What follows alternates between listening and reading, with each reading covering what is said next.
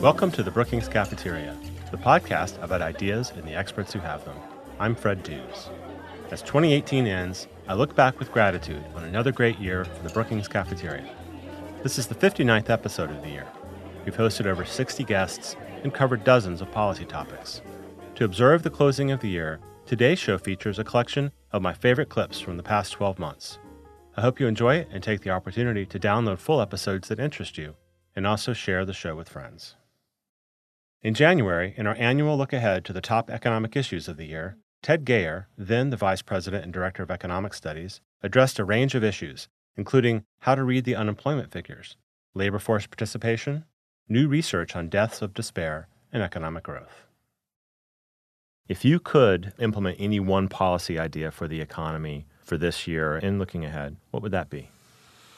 I think I just referred to some that might be on the list. I'm going to guess that last year I told you we should have a carbon tax where we use a revenue-neutral carbon tax, and that's always been something that I think would be smart policy. I think among the economics community, you have broad agreement there. You might have disagreement about how you use that revenue, whether or not to offset corporate taxes, which is probably what I argued last year, or whether or not to use it for spending or through other tax reductions that are more progressive. One, I said that last year, and two, we just went through a huge debate about federal taxes, and you didn't hear nary a word about carbon taxes, so that tells you how popular of an idea that is. I don't know if this counts as one policy. I will go back to what I said before, which is where I think we are under-exploring some problems, and that is on the local regulatory level. I think if you look at what I see as productivity weakness, it is linked to the fact that people aren't as mobile as they used to be. You don't get as much people moving across states as you used to. And so in a very simplistic world, you're in a local economy that takes some sort of shock that leads to a depression, local depression or local weakness in the economy. You look for productive employment somewhere else, you relocate. That becomes a lot harder when the relocation decision is really uneconomic for you, that the rents in the new city are just way too high. I think largely driving those high rents is what I was talking about, the neighborhood near me. Now, people don't want mixed-use housing. People don't want to increase the supply of homes. There are all sorts of local regulations that inhibit the ability to increase the supply of homes, so those prices are artificially high. So I think more attention to that, if I had to kind of bring up my dream policy, that would certainly fall under that umbrella. The caveat there is these are local policies. This is not the federal government. And having coordination across states on things like occupational licensing or zoning or you name it is challenging, but I think it would go a long way. Ted is now the Executive Vice President of Brookings. I want to thank him for kicking off each of the last 3 years of Brookings Cafeteria with a look ahead to the important economic issues of the year. You can also download an interview I did with Ted in June about the role Brookings plays in today's policy debates. For the top economic issues of 2019, I look forward to talking with Economic Studies Senior Fellow David Wessel and sharing that with you in early January. In one of the 8 interviews with authors of books published by our own Brookings Institution Press, Bill Finan, director of the press, talked with global economy and development scholar Madia Afzal about her book, Pakistan Under Siege, Extremism, Society, and the State. In the book, Afzal explains Pakistanis' own views on terrorist groups, jihad, and America, the relationship between Islam and the Pakistani state, and how the country could redefine its sense of nationalism without what she called the crutch of religion. Your book breaks new ground by discussing how Islam is inculcated into students through their education, but it is a Pakistani state-mediated ideology of Islam, you argue, one tinged with conspiracy. Can you describe these textbooks a bit? Yeah, absolutely. So these textbooks as they exist today, and I really focus on textbooks of Pakistan studies, which is sort of Pakistan's history.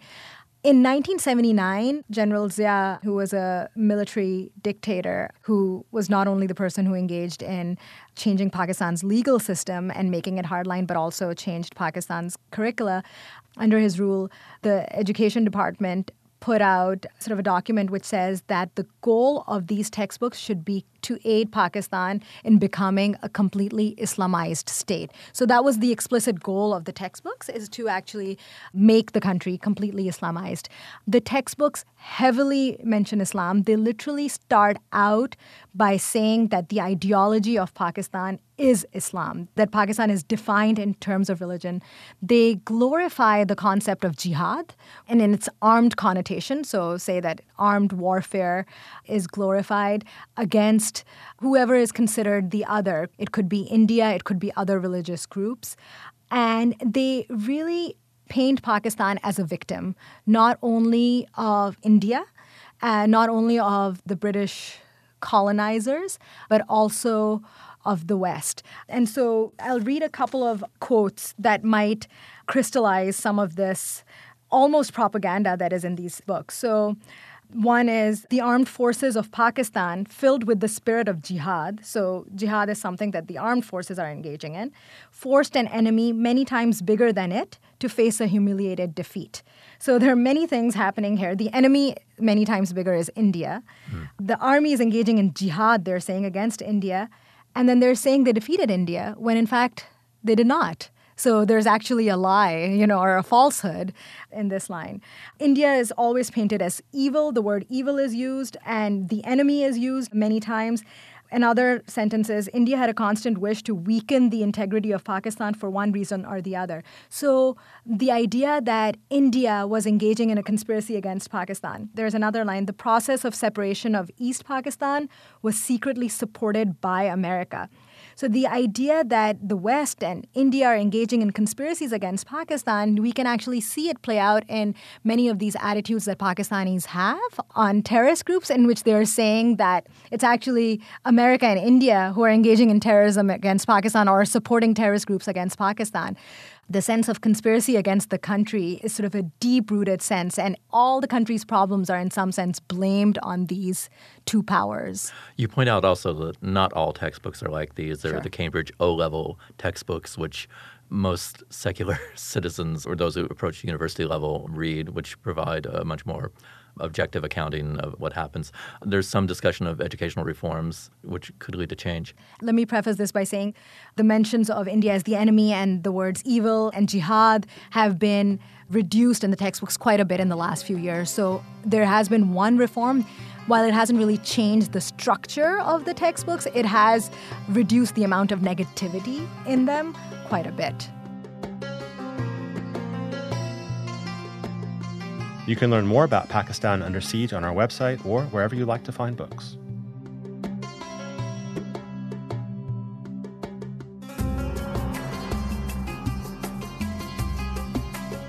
Millennials, those Americans born between 1981 and 1997, represent not only the country's largest generation, but at 44% minority are also part of the most diverse adult generation in American history.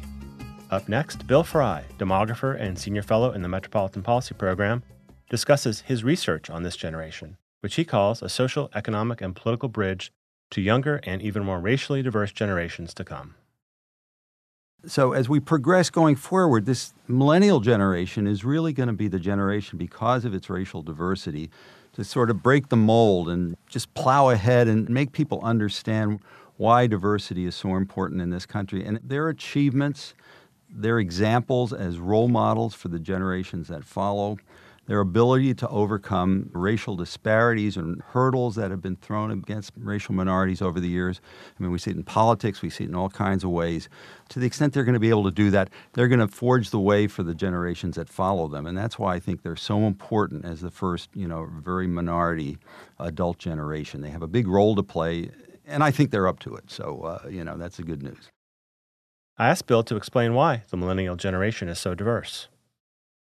Part of the reason why the millennial generation is so racially diverse has to do with past immigration to the United States. And I emphasize past immigration, not necessarily current immigration.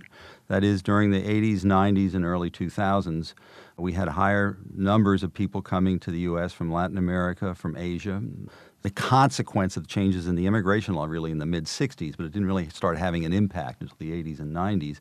And of course, those people usually come to the U.S. as young adults, and their children help to build up that youthful population. At the same time, the white population is getting older and continues to get older, and we actually in the last 10 years have had an absolute decline of whites under age 18 and a modest change in whites during the millennial population. So the growth of this millennial population from babies on has a lot to do with first and second generation Americans. Now, I have an asterisk there, and the asterisk is people are thinking, well, immigration is the cause of diversity in the United States. Well, past immigration has been, but in fact today, most of the growth in the Hispanic population are from births to people that are already here, not so much immigration anymore. You can learn more about his research in his book, Diversity Explosion: How New Racial Demographics Are Remaking America.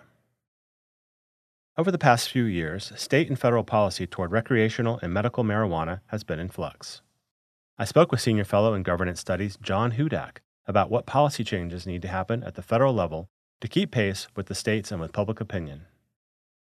There are a lot of policy changes that need to happen in order for federal policy to keep pace with state policy and for federal policy to reflect public opinion. Right now, more than 60% of Americans support legal, regulated recreational marijuana reform at the federal level. About 70% of Americans believe that the federal government should not stand in the way of states that choose to reform their recreational marijuana laws. And about 90% of Americans support medical marijuana. What the federal government needs to do, if it's truly willing to deal with this situation and take this on as a serious policy, and frankly, if the federal government wants to do what the President of the United States stated on the campaign trail that he was committed to, and that was a legalization of medical marijuana and a respect for state recreational marijuana laws, would be to allow for a relaxation of federal restrictions in states that have chosen to reform their laws. The federal government doesn't need to legalize cannabis nationwide, or at least it doesn't need to legalize cannabis nationwide to deal with some of the problems that exist in states. What it can say is, listen, we have tax restrictions, we have banking restrictions, we have interstate commerce restrictions that exist. Those can be relaxed if a state chooses to reform its laws. If a state chooses not to reform its laws, then it can exist in the same legal environment that we have now. But I think it's challenging for a business in California not to be able to write off most of the types of deductions that a standard business would be entitled to simply because it is growing or selling cannabis under the state regulatory model. In addition to that, many companies are unable to get access to banking, even for simple checking or savings accounts. And the basis for that is anti-money laundering laws. But what that does is it creates a cash-only business, which only makes money laundering all that much easier. If you are a medical patient in Las Vegas and you decide to take a vacation to Los Angeles, even though those are two states with medical and recreational marijuana programs, you cannot bring product with you from Las Vegas to Los Angeles. You'd be crossing a state border. That's a silly premise. You should be able to bring medicine with you if you are a registered legal medical marijuana patient. And so there are ways to what people like Mark Kleiman and others have argued are guardrails. That is, you set up these regulatory boundaries that exist where the federal government steps in and says, here is what we are comfortable with from a regulatory perspective. And you essentially have an opt-in system. States are not required to do these things. They are not required to legalize marijuana for medical or recreational purposes, but if they choose to do that, they then get access to certain federal benefits.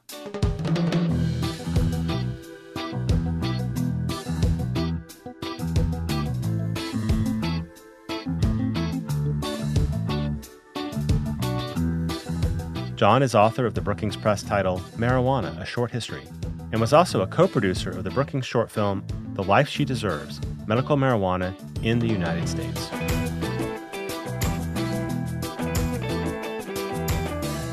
In April, Danny Bahar, a David M. Rubenstein Fellow in the Global Economy and Development Program, visited the Colombian city of Cúcuta on the border with Venezuela. There he observed firsthand the unfolding refugee crisis as thousands of Venezuelans crossed the border to seek food, shelter, medicine, and new lives away from the difficult situation in their country. He said it was a terrifying and not normal border. But I asked him to reflect on what, if anything, he saw that gave him hope for the future. Fred, I saw, as I told you before, very sad things. I saw people looking for food, people don't know where they're going to sleep, people trying to do whatever is possible to find medicines for their family or for their children. And at the same time, I saw a lot of hope in attitude. And I saw a lot of people who are entrepreneurs, who are doing their best to keep up with their micro businesses. I saw people who were selling fruits. I saw people who had their own little business of phone accessories, and they told me, every day I take a little bit of my earnings, I put them back in the business, and my business is growing. I saw people who were, as you said, like creating art, like wallets, and selling them in the streets. I saw people who already had 3 restaurants in Cucuta giving jobs to natives and to refugees. So I saw a lot of hope in that because I think that these people, if there's something good that is going to come out of all this tragedy, is that it's actually these migrants and these refugees who will play a huge role in reconstructing Venezuela. Because as I've shown in my academic research, migrants are the most important or the most effective way of transferring technologies and knowledge across countries.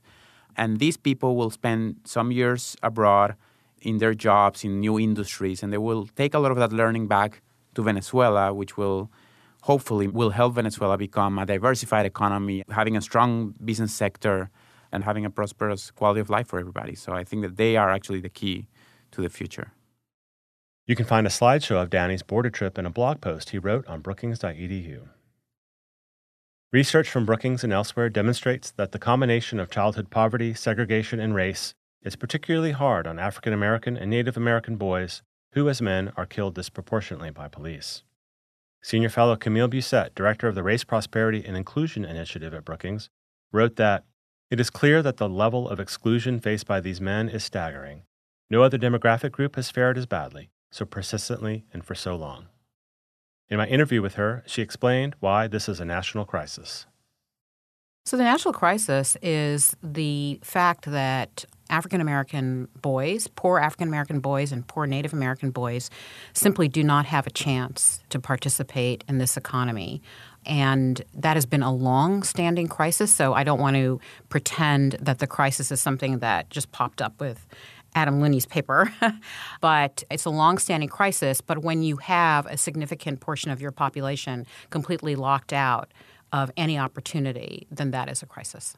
You write in the piece that the level of exclusion faced by these men, African American and Native American, is staggering. And I was just struck by your use of the word exclusion in this piece because inclusion is such an important part of your research and your project. Can you expand on that idea of exclusion? Yeah, absolutely. So when I think about inclusion and exclusion, I think about social systems primarily. And how is it that we are able to interface with others, and how is it that we're able to take advantage of the various social and economic institutions in our country. So from my perspective, when I talk about the exclusion of poor African American boys and Native American boys, I'm talking about the complete inability of those boys to be able to take advantage of or access any of the opportunities that this country affords people of all sorts.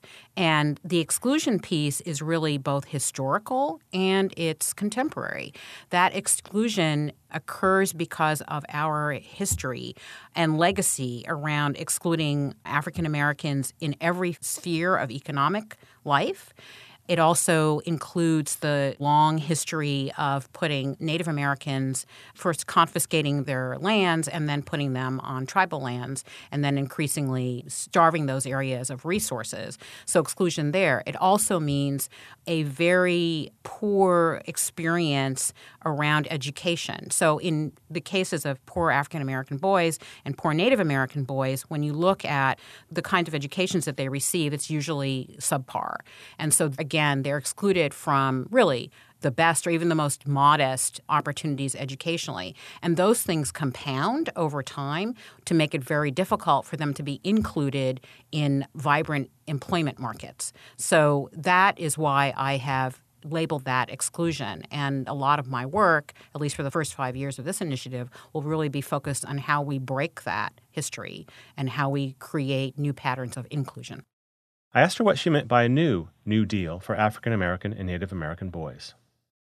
I think I've finally come to the perspective that there is a special and particularly onerous position that poor African American and poor Native American boys are in. And it is determined largely by the history that we've just talked about.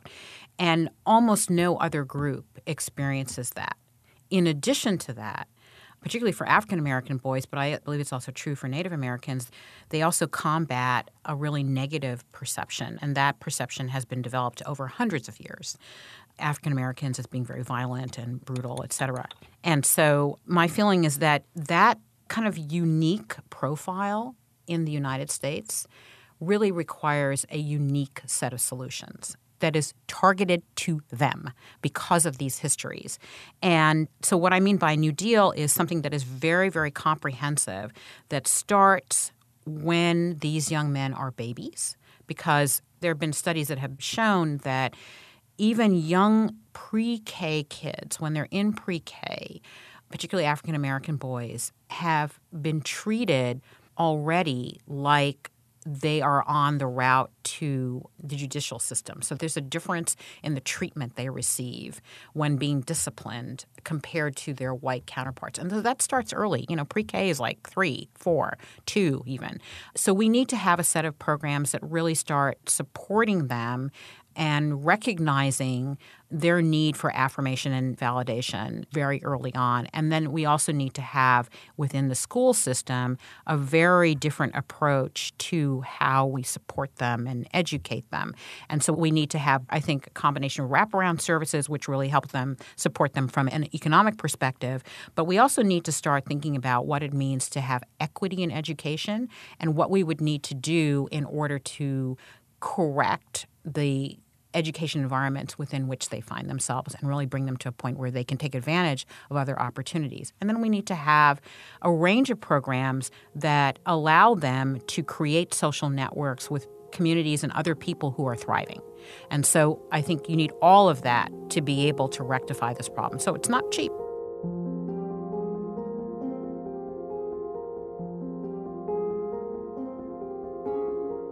Many Americans are worried about increasing automation in all facets of daily life, especially in employment. Bill Finan interviewed Vice President and Director of Governance Studies Darrell West about his recent book, The Future of Work: Robots, AI, and Automation.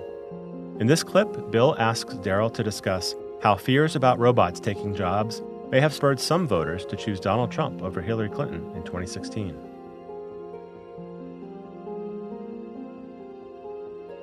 Whenever people are nervous economically, either for themselves or for their friends and family members and children, there are political consequences. And so I think it's no accident that we got Donald Trump in this particular era. I mean, he pointed to the disruptions based on lost manufacturing jobs and bad trade deals, but the economic changes are actually much broader than that. He actually underestimates the disruption that's taking place because it's really going to cut across every sector. It's not just a manufacturing or a trade issue. So what we need to guard against is that we don't end up in a situation where the economic anxiety produces what I like to call Trumpism on steroids, meaning Trump is actually not an aberration, but the anxiety produces a lot of discontent, mistrust of major political institutions, and you have a series of populist politicians who come around to take advantage of that. And a big part of the political problem right now is the geographic inequities, because we basically have a situation where there's a lot of economic prosperity on the East Coast and on the West Coast, but not too much in between. Our political system is based on geographic representation. We may end up in a situation where the prosperous areas have 30 senators and the not very prosperous areas have 70 senators. And that is like a complete disaster for America. Like that guarantees that every election going forward is going to have some version of a populist leader. It could be a right-wing populist like Trump, or it could be a left-wing populist that would be equally upsetting to people in the Midwest who are not inclined to support that type of philosophy. So when you think about the reforms that would make a difference here, I argue we need to move towards universal voting. It's what the Australians do. They basically say you have to vote, and it's a $25 fine if you don't vote. So, it's just a very small penalty. But based on that, they have 90 to 95% turnout. If we want to get a handle on political polarization, we need to increase the turnout, because when you have low turnout elections, it encourages both Democrats and Republicans to play to their base, and that's how we get extremism, intolerance, and polarization. I think we also need to get rid of the Electoral College because of those geographic inequities that I talked about. We've already had 2 recent elections where there is a difference in the outcome between the popular vote and the Electoral College. With the inequities based on prosperity between the coast and the Midwest, that may actually become the norm, where every election produces a different winner in the Electoral College versus the popular vote. That will be a constitutional crisis if that happens all the time as opposed to sporadically, which has been the case in the past. So I think we need to really rethink some of these basic governance questions, kind of recognizing that the accelerating technology is going to produce economic disruption. There's going to be anxiety. But if we don't have a system that can still make positive and constructive changes going forward, then our governance is going to produce very bad outcomes.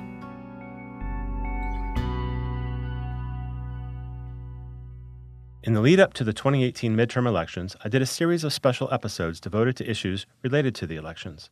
In one, I interviewed senior fellow Isabel Sawhill.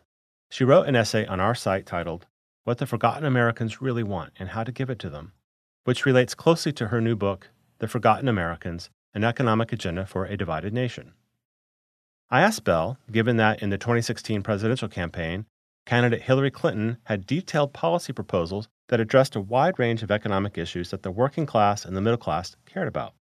So why did they, the white working class especially, favor Donald Trump in the election when it seemed that from just public policy standpoints, they should have favored Hillary Clinton and her ideas? Let me start by answering it in the following way. I think that most people are very busy. They are trying to earn a living. They are trying to take care of their families. They don't follow politics and public policy questions the way we at Brookings do. So they need simple messages, and they weren't getting simple messages from the Democratic Party. They were getting simple messages from Donald Trump. He was saying, I'm going to fix the problems you're facing. I'm going to build a wall on the border, and I'm going to restrict trade, and I'm going to bring back manufacturing, and I'm going to do all of these things to bring back your jobs. And they got that, and they thought all of that was true. I mean, in my book, I actually say there were a lot of misleading and flawed proposals in the Trump agenda, but that's another question. It did resonate with the public. But I think the other lesson that comes out of this is that you have to be simple, and you have to articulate values and principles, not just laundry lists of policies. And one of the ways I am beginning to talk about it is to say we need to marry red state values about education, family, and especially work with blue state policies that will help people to achieve their aspirations in each of those areas, but especially in the area of work. And if people understand what the value is, what the principle is, and then that you have an agenda to help them achieve it, they don't care as much about the details as they do about what your values are. And so I go back to what I said at the beginning, which is the value of work, the work ethic is a very unifying value in American society. You can find links to Bell's essay and her new book in the show notes of the episode on Forgotten Americans and the 2018 midterm elections.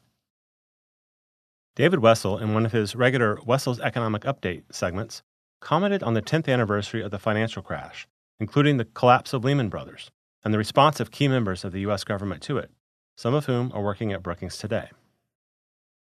10 years is not enough time for the final verdict of history. Heck, economists and historians spent more than half a century arguing about the Great Depression.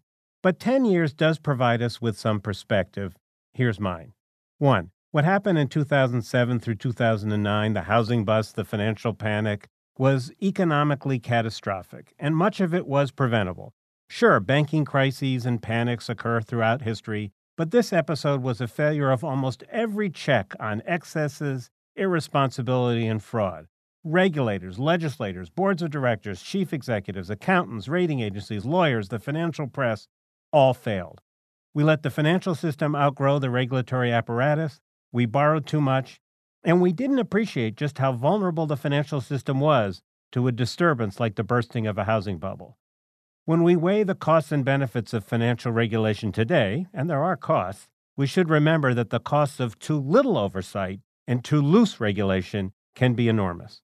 2. The government, the Congress, the President, the Treasury, the Federal Reserve were slow, too slow to react. Even after the housing bubble burst around 2007, they didn't appreciate how bad things would get. Now, making decisions in real time is difficult. The decision makers didn't know then what we know now. Nevertheless, some folks worried about pumping too much water onto the fire too soon. They worried that cutting interest rates too much would spur inflation or provoke a crash in the U.S. dollar, or that helping too many people would lead others to take unwise risks. They were wrong. We would have been better off had the most potent government responses in housing, monetary policy, fiscal policy, regulatory interventions had been taken sooner and with more force. 3. For all the missteps, the changes in direction, and the political backlash, we did not suffer a repeat of the Great Depression, and we could have. Ben Bernanke, the former chairman of the Federal Reserve and now my colleague here at the Hutchins Center, says that the 2008 financial panic was actually worse than the one in 1929. This time, every major financial institution was shaking. Now, no one ever gets applause for saying it could have been worse if not for me. But the fact is, it would have been worse if not for the efforts of people like Bernanke, Hank Paulson, Tim Geithner, and their colleagues. 4. The public knew that times were bad, but never understood what the government was doing and why. Some of this was inevitable. Rescuing financial institutions was crucial, but never going to be popular. Some of this reflects the tough decisions that had to be made about how best to deploy limited resources, how much for homeowners, how much for auto companies, how much for banks. Some of this reflects the anger that so few people were held responsible for this economic calamity. A lot of us really do want Old Testament justice. And some of this skepticism stems from the klutzy communications from the principals, who never managed to explain clearly what they were doing. Whatever the cause, the crisis left a legacy of public distrust, not only of Wall Street, but also of Washington, and that has lasted a whole lot longer than the Great Recession. And 5, a lot has been done to make the financial system more resilient, to reduce the risk of a financial crisis as bad as the one we suffered 10 years ago. The banks are better capitalized, regulation has been tightened, but the job is not finished, and the pressure now is to weaken, not to complete post-crisis shoring up of financial regulation. As the managing director of the International Monetary Fund, Christine Lagarde, put it the other day, the system is safer, but not safe enough. In another interview led by Brookings Institution Press Director Bill Finan, non-resident senior fellow Marvin Kalb reflected on the life and legacy of legendary journalist Edward R. Murrow and the relevance of his brand of journalism today. One of the things to bear in mind about Edward R. Murrow is where he comes from. Murrow is from a small town, a log cabin in North Carolina, raised in the state of Washington, came back to North Carolina, threw his life into the idea of education and then journalism. All of this started in the mid-1930s in Europe. Murrow saw the rise of Adolf Hitler. It had a profound impact upon him. He always worried about the rise from the right of a force, of a personality who would come to dominate the political scene and would do terrible things to freedom, terrible things to our sense of who we were. And when he saw the rise of McCarthy starting in 1950, it immediately arose in him fears that he was watching once again what was happening in Europe, in Germany in the mid-1930s. And he was determined to stop it if he could. How does a journalist stop it? The only thing a journalist can do is to cover the news accurately. And what Murrow decided to do, using his radio program and then his weekly television program, was to focus a lot of attention on what McCarthy was saying, how he said it, the impact of what he said upon the American people. And then finally, when he thought the time was right, on March 9, 1954, he came in with this extraordinary broadcast on Murrow, and that was the beginning of the end of Senator McCarthy. And one of the things to bear in mind, before that broadcast was aired, 46 or 48% of the American people believed that McCarthy was the second most powerful man in America, behind President Eisenhower. After the Murrow broadcast, that number fell down to 32, and that is where it stayed throughout the Army McCarthy hearings for the next 3 months. That gave the Republicans up on the Hill, who were terrified at that time to move. They feared McCarthy. Suddenly they realized that here was a journalist who could affect the opinion of the Americans about this man, and they felt a little bit of courage to stand up. And Murrow did that. That was a phenomenal moment in the history of American journalism, the history of American politics. It says so much about what good journalism can do in a troubled political environment.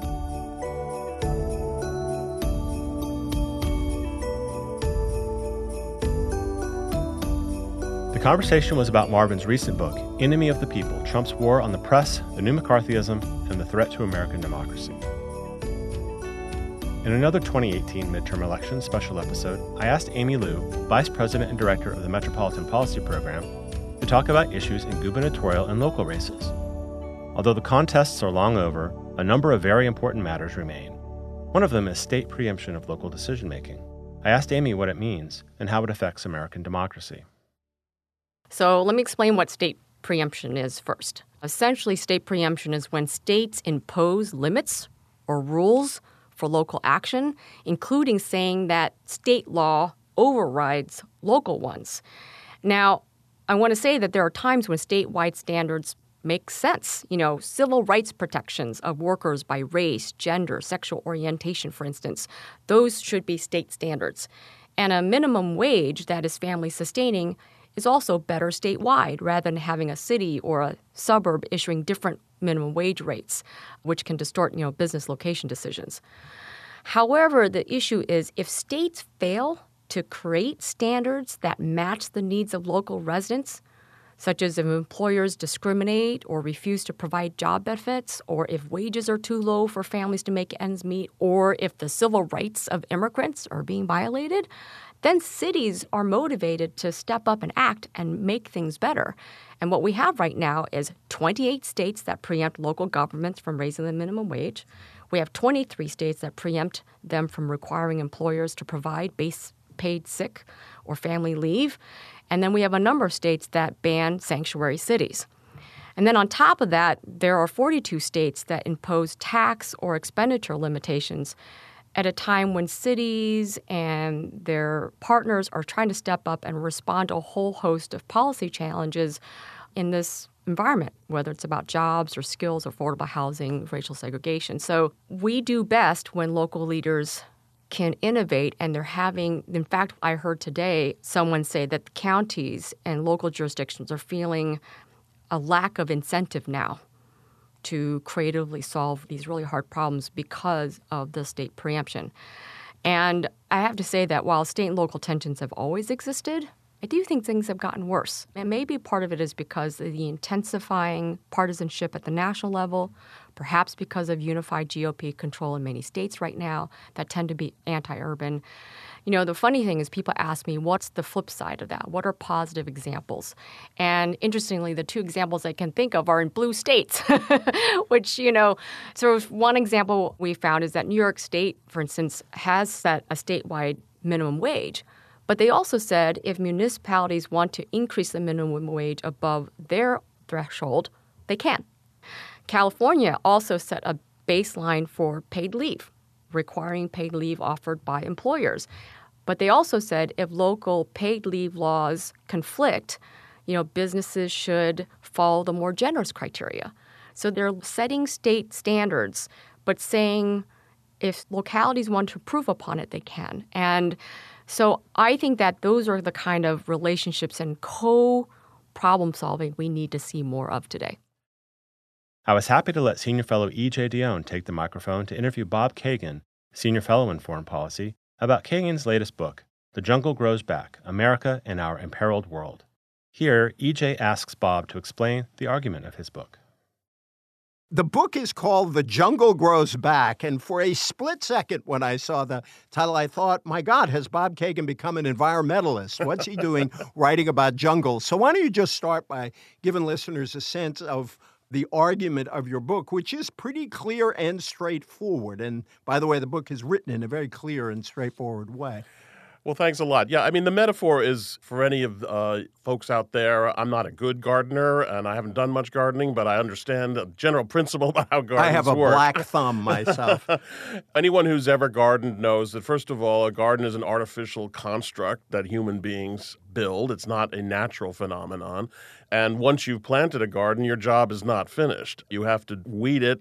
You have to cut back the vines. You have to prevent the jungle from going back over it because the forces of nature are always seeking to undermine and overgrow a garden. And for me, that's the metaphor for what we call, for lack of a better phrase, the liberal world order that was created largely by the United States and American policies after World War II. We can think of all the horrible things that have happened over the past 70, 75 years, and many horrible things have happened. But if you compare this period to the rest of human history, it's been a remarkable period. We've seen the most global prosperity that we've seen in any other time in history. Most people throughout history have been in abject poverty, and what we've seen since World War II is something like an average of 4% annual GDP growth globally, and not just obviously in the West, but in China and India and Latin America and elsewhere. In addition, of course, we've seen an incredible explosion of democracy. Democracy is the rarest form of government. It's almost an accident in the rest of history, and yet we've seen this has been in a remarkably democratic world. And undergirding all this has been a long period, perhaps the longest that anyone can think of great power peace. Now, there have been wars that the United States has been involved with, obviously, but the kind of cataclysmic world wars that we saw twice in the first half of the 20th century have not been present. So this, in my view, is like, it's almost a miracle. It's a unique situation. It's an aberration in the same way that a garden is. And what we have to understand is this order, this generally positive international system, doesn't just stay there. It requires constant efforts to beat back inherent forces in human nature that seek to destroy it. So the international system is normally chaotic and conflictual, and human nature does not simply support democracy, as I think you would agree. The Jungle Grows Back was published by Penguin Random House. Vanessa Williamson, a fellow in governance studies, co-authored a paper about Black Lives Matter, showing that police-caused deaths predict protest activity. Listen to the full episode for a deep dive into the data and conclusions from the paper. But in this clip, Vanessa explains what she meant by describing the U.S. criminal justice system as one of racial control. So I think that sometimes we imagine that our criminal justice system is sort of this neutral and unchanging thing, that they're just crimes and those are clearly delineated and those have always been that way. And, you know, maybe at the margins there's a little bit of bias, but basically the criminal justice system is like a neutral actor in our society. But that's just not the case. And one way you can see that it's not the case is if you look at the times when the carceral state, that is to say the sort of laws governing criminality, the prison system, all those sorts of things, when have they really expanded? And they've expanded in direct reaction to the extension of political rights to African Americans, right? So you see the first great expansion of the criminal justice system in the years following the passage of the 13th Amendment that outlawed slavery, but made an exception for people who were convicted of a crime, right? So you can't hold people and not pay them for their work, except in the case of having been convicted of a crime. And what you see across the South, before even Reconstruction started, and then again much more at the end of Reconstruction, you see laws put in place that sort of create classes of people to become criminals, right? So, for instance, you put a law in place outlawing vagrancy, right? And what that means is that you're outlawing being poor, right? You can just stop people on the street and you ask them if they're employed, if they're not employed, and you can call them, they say they were loitering, and then suddenly all of those people get channeled, and disproportionately African American people, but also some poor white people, get channeled into a system of prison labor, right? And so that's the first great expansion of the U.S. criminal justice system. And you see a similar expansion of the criminal justice system following the Civil Rights Acts of the 1960s. So when we look at the development of the criminal justice system in the United States, you can't look at it from a colorblind lens because that's not how we got the system that we have today. I'll just go back to a point you made much earlier in other writing that the U.S. has the highest rate of incarceration of any industrialized country or any country in the world. It's very high, whatever it is. And it's disproportionately high in certain communities, right? It's really important that we connect those statistics that we've heard about incarceration, about stop and frisk, with what is that doing to people's political engagement, right? When we built a system in this country that was intended very specifically to create conditions as like slavery as possible for newly freed black people, right? We created a criminal justice system to do that. When we respond to the civil rights era with mass incarceration, right? That's not just a legal act, it's a political act because it disenfranchises people. And the most obvious example, of course, is felon disenfranchisement, right? But also the lower level stops matter too, right? So there's some great research done by some other political scientists, notably Veshla Weaver, looking at what happens when people just get stopped. They're not even arrested. Or they're arrested, but they're not charged. And these low-level interactions with the state are basically the opposite of what Social Security does, right? Instead of providing resources and making people feel like, hey, I have a stake in this government works for me, it provides the opposite message. It's like, this government doesn't work for you. This government works for other people. You should probably take a big step back from interacting with the government that's supposed to represent you, because when you do interact with them, the consequences are really severe.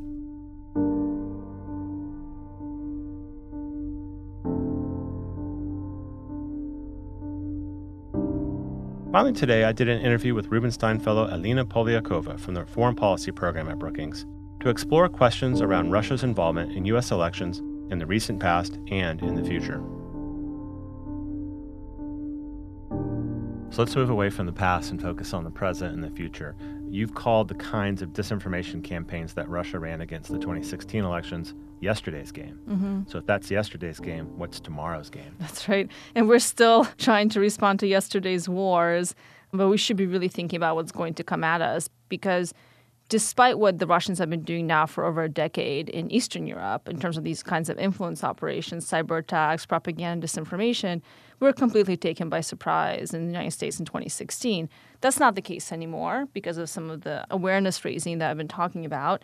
But clearly what's coming at us is that these kinds of information warfare tools are becoming much more advanced with the advent of emerging technologies like artificial intelligence. I think by now, many people are familiar with what deepfakes are, for example. That certainly wasn't the case about 6 months ago. Deepfakes are, of course, manipulated audio or video that is generated to look original, meaning, you can have President Obama saying whatever you want him to say. He'll sound like President Obama. He looks like President Obama. You can do this with any world leader. Yeah, I've seen one of those. Of Obama. It's very scary. Yes, you can't tell the difference between what's real and what's not. And these kinds of AI technologies can also generate images of people that don't actually exist. And the distribution technologies, meaning how quickly this kind of fake content can spread, are not really being dealt with by the social media companies who are being manipulated and used to spread this kind of content. I mean, so far, we really haven't seen Facebook, Twitter, and Google and YouTube, which is owned by Google, do much more than quite superficial fixes, one could say, in terms of how they prioritize content or delete certain accounts and things like that. All welcome fixes. But at the end of the day, there is a much deeper ads-driven infrastructure that malicious actors like Russia have manipulated before and will continue to manipulate to produce content that's not only impossible to tell from real or fake, but that also targets in a very personalized way individuals, in a customized way. So the same tools that Nike will use to sell sneakers to, let's say, young men between the ages of 17 and 19 who live in the suburbs of Michigan, who hold certain political attitudes, and who have maybe bought Adidas sneakers in the last year, this exact kind of micro-targeting tools are used to create much more precise disinformation and propaganda. And I've been surprised that we haven't seen more of this because those tools are out there in open source. Russia doesn't have the innovative capabilities to create those tools, but they're out there for them to use. And so I think what we're going to see come at us, and again, I'm surprised we haven't seen this yet, is much more sophisticated forms of highly targeted, personalized, customized disinformation attacks beyond what we've seen the Russians do previously. That's all for this special edition of the Brookings Cafeteria podcast. I hope you enjoyed it and found it informative.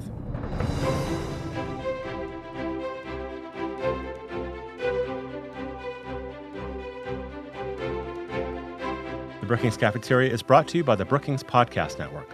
Follow us on Twitter at Policy Podcasts and subscribe to the show on Apple Podcasts or wherever you get your podcasts. If you visit Apple Podcasts, please leave us a review. It helps other listeners find the show. We're on the Brookings website at brookings.edu/podcasts, where you can find and subscribe to our other shows. The new Dollar and Cents Global Trade Podcast, Intersections, 5 on 45, and our Events Podcast. My sincere thanks to everyone who makes this show possible every week. The audio engineer is Gaston Reboredo, who's backed up from time to time by Mark Holscher and Ian McAllister.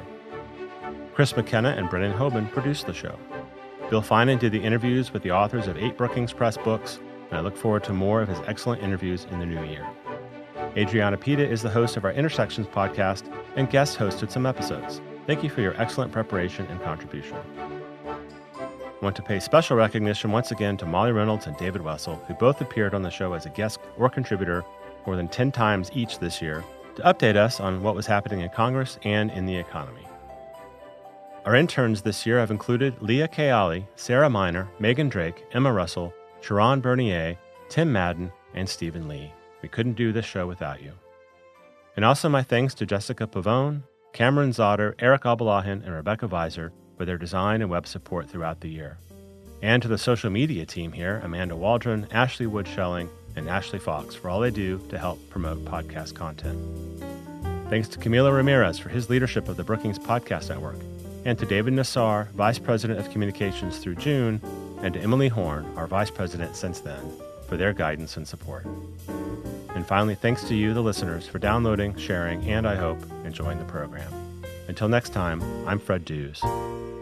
Happy New Year.